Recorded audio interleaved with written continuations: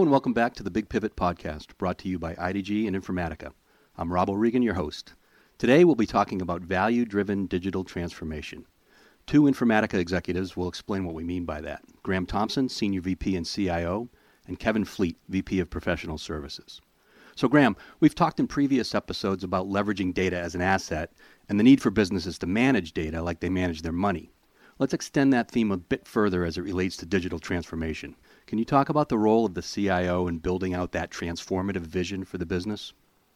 Yeah, I mean, no matter what the specific flavor of digital transformation is going on in your firm, it likely involves leveraging data or digital assets rather than physical assets. And often this means escalating the use of data above the operational function that creates it to try and create an opportunity at the enterprise level. So it could be, we see a lot of our customers doing things with master data like customer data or product data. It could be transactional data like consumption, and it almost certainly includes data from multiple sources, applications on-prem, in the cloud, and other sources like streaming. And I think the CIO has two perspectives that are probably different from the other members of the executive team. One is they really understand at detail how the processes and applications work end to end, and therefore how and where data is created and often where it could be most profitably used. And then CIOs are, or they definitely should be, close to emerging new technologies that can really help identify profitable opportunities. Kevin, you've been blogging quite a bit on the nitty-gritty aspects of moving to the cloud as a core element of digital transformation. Once the CIO has established the strategic vision that Graham described, how do you begin to bridge that strategy to tactical implementation? Well, I think it starts with establishing a roadmap. And for me, a roadmap always signifies a great way to communicate what you're going to do to bring that to reality. So if you think about the transformational goals you might have and documenting out a timeline to get your organization from where it is today to where it wants to be, and the roadmap should connotate and note the value that's delivered in each phase. It fits between a high-level strategy and a day-to-day tactical project management communication. So the roadmap will give you a sense of the logical sequence of steps that you need to move from your present state, so let's say all on-premise IT, to a desired future state, so say at 80% cloud-based with a cloud-first bias for any new technologies. So it's your communication mechanism to put that in perspective.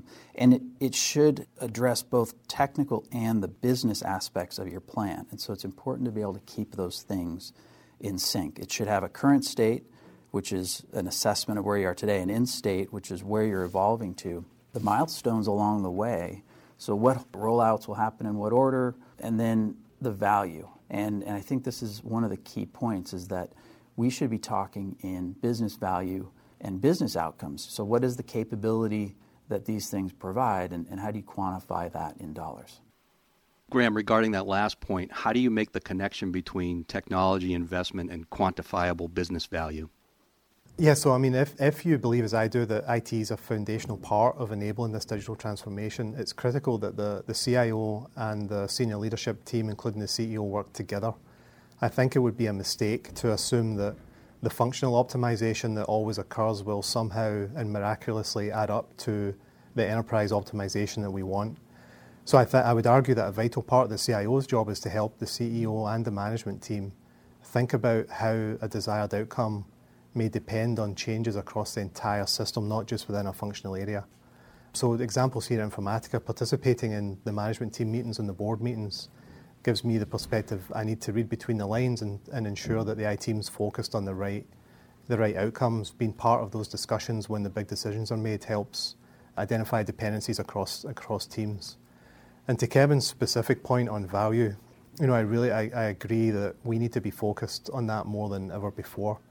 Too much of IT's focus in the past has been on inputs, the projects that we undertake, the technology components that we deploy, rather than starting with the business outcome that we're trying to achieve and working backwards. This is certainly not a new problem, but I would argue that the stakes are even higher now. The shift to the cloud and leveraging data as an asset changes another value proposition as well, that of the IT leaders themselves. Kevin, explain, if you would, how cloud transformation is redefining the skill sets across IT. Well, I think the enterprise will always need IT leadership, but the challenge is to how do you rise above and evolve when you see these transformational shifts happening in the market. And if you think about the way IT used to be used, it really used to be used to build systems. And now the expectation on IT should be much more around architectural thinking and how to integrate solutions. So for any IT leader, I think your career hinges on one question, which is, what's my value proposition to the business stakeholder? It may no longer be leading the creation or deployment of new in-house infrastructure and applications. Instead, it might be, can I be the liaison with our external providers? Can I understand both our business needs and our technology? And can I communicate that clearly? I think that brings into focus two overall skill sets or key skills that you're going to need: business communication and architectural thinking. So how do you think like an architect? Well, that's a good question. I think part of your evolving relationship with business stakeholders is managing new expectations around IT deployments.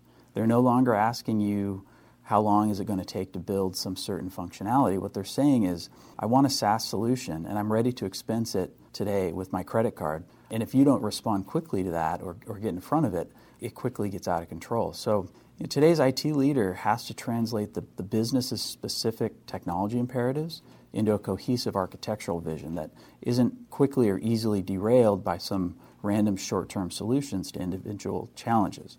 I think it's about thinking in the big picture and in the long view. As my team has helped clients find their way to a future cloud picture, I've seen too many starting down the path to simply recreate in the cloud the same chaotic complexity that was once the bane of their legacy architecture. Preventing that from happening is a primary value proposition of the new IT professional. Graham, from your own experience, how did you prevent that chaos from happening when you joined Informatica?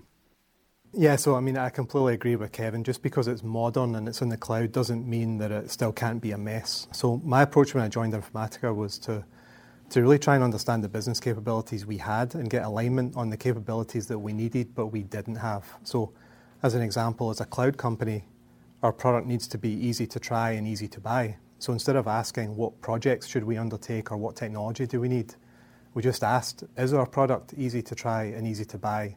And if not, what would it take to make it so? So the process and applications that we had clearly didn't support that. So we worked backwards from that end outcome, just as one example. And I'm fortunate to have strong business architectures, a business architecture team who can really see that process end to end. And then they can design the capability that's needed while keeping an eye on that overall application architecture to avoid complexity, overlap, or gaps. The next focus was reorganizing how IT works with our business stakeholders. Typical with many organizations, before I arrived, we had dedicated resources that were assigned to business functions. So there was a marketing IT person, a sales IT person, a customer support IT person. And what that really results in is the IT leaders, they get caught up in the business functions point of view, and they really, I call it, they go native, and they end up just fighting for the perspective of that business function that they work with. So instead, we assigned these relationship managers to key process areas, such as campaign to opportunity, quote to order, that kind of thing. And the result there is that the individual IT leaders are viewing processes across several business functions, and they're empowered to improve the delivery of that business priority by delivering a process that gives us the capability that we really need. Interesting. We've talked about the end state a little bit. Question for both of you. What does the ideal state at the end of this journey look like? Graham, you want to go first?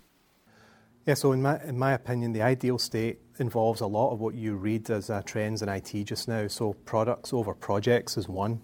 And last year, the analyst community tried to ease us into this with the bimodal approach to building new capabilities. But getting through a digital transformation means treating these capabilities like campaign to opportunity or order to fulfillment as products that are delivered by IT, and they should be jointly owned by an IT leader and a business leader. The business leader is accountable for the fitness for purpose and effectiveness of the capability, and the IT leader owns delivering that process capability effectively. And this eliminates that old way of prioritizing projects, which really just layer complexities on top of one another, and that contributes to the technical debt we see in most enterprises today. Assets that are important need someone to take care of them, just like money. So this means governance at some level, and it will depend on the appetite of each enterprise to determine the extent that they implement a framework or supporting technology. The ideal state also involves a strong relationship between the CIO and the rest of the management team. I think CEOs are more receptive than ever to the message that the CIO's knowledge of the entire organization and processes and how they work together is a useful business asset. But if you really don't understand how the company processes work and the big goals of the company and how IT can help enable that, you really won't have the opportunity to deliver that message. So I would argue that your value as a CIO lies in the ability to look beyond operational IT and understand where IT can really accelerate success across the company. Even if this broader business perspective doesn't come easily, I think it's worth the effort to push yourself to acquire it. You know, as CIOs, we've been hungry for the opportunity to add value to the company beyond IT and to leverage our unique capabilities on the company's most strategic initiatives. And I would argue that if transforming the company to compete based on information isn't an opportunity for someone with information in their title, then I don't know what is. That's a good point. Kevin, your thoughts on the end state, on how you get there and what that looks like? Sure. I think the challenge many organizations have is being able to take that abstracted executive level vision and strategy and drive that down into concrete goals and plans. You've got to have a target, and I think the use of reference architecture, that's something I've used extensively with our clients, is it's a way to provide a thoroughly conceived example of what the desired end state is going to look like. So a reference architecture is a generic or a best practice view of what your end state ought to be like. It's never going to be perfect for your industry or for your business situation, but what you can do is then customize that. It provides a great starting point, and then you can have this view of what your target is and what you're shooting for and drive from there into some very concrete goals and plans to move forward.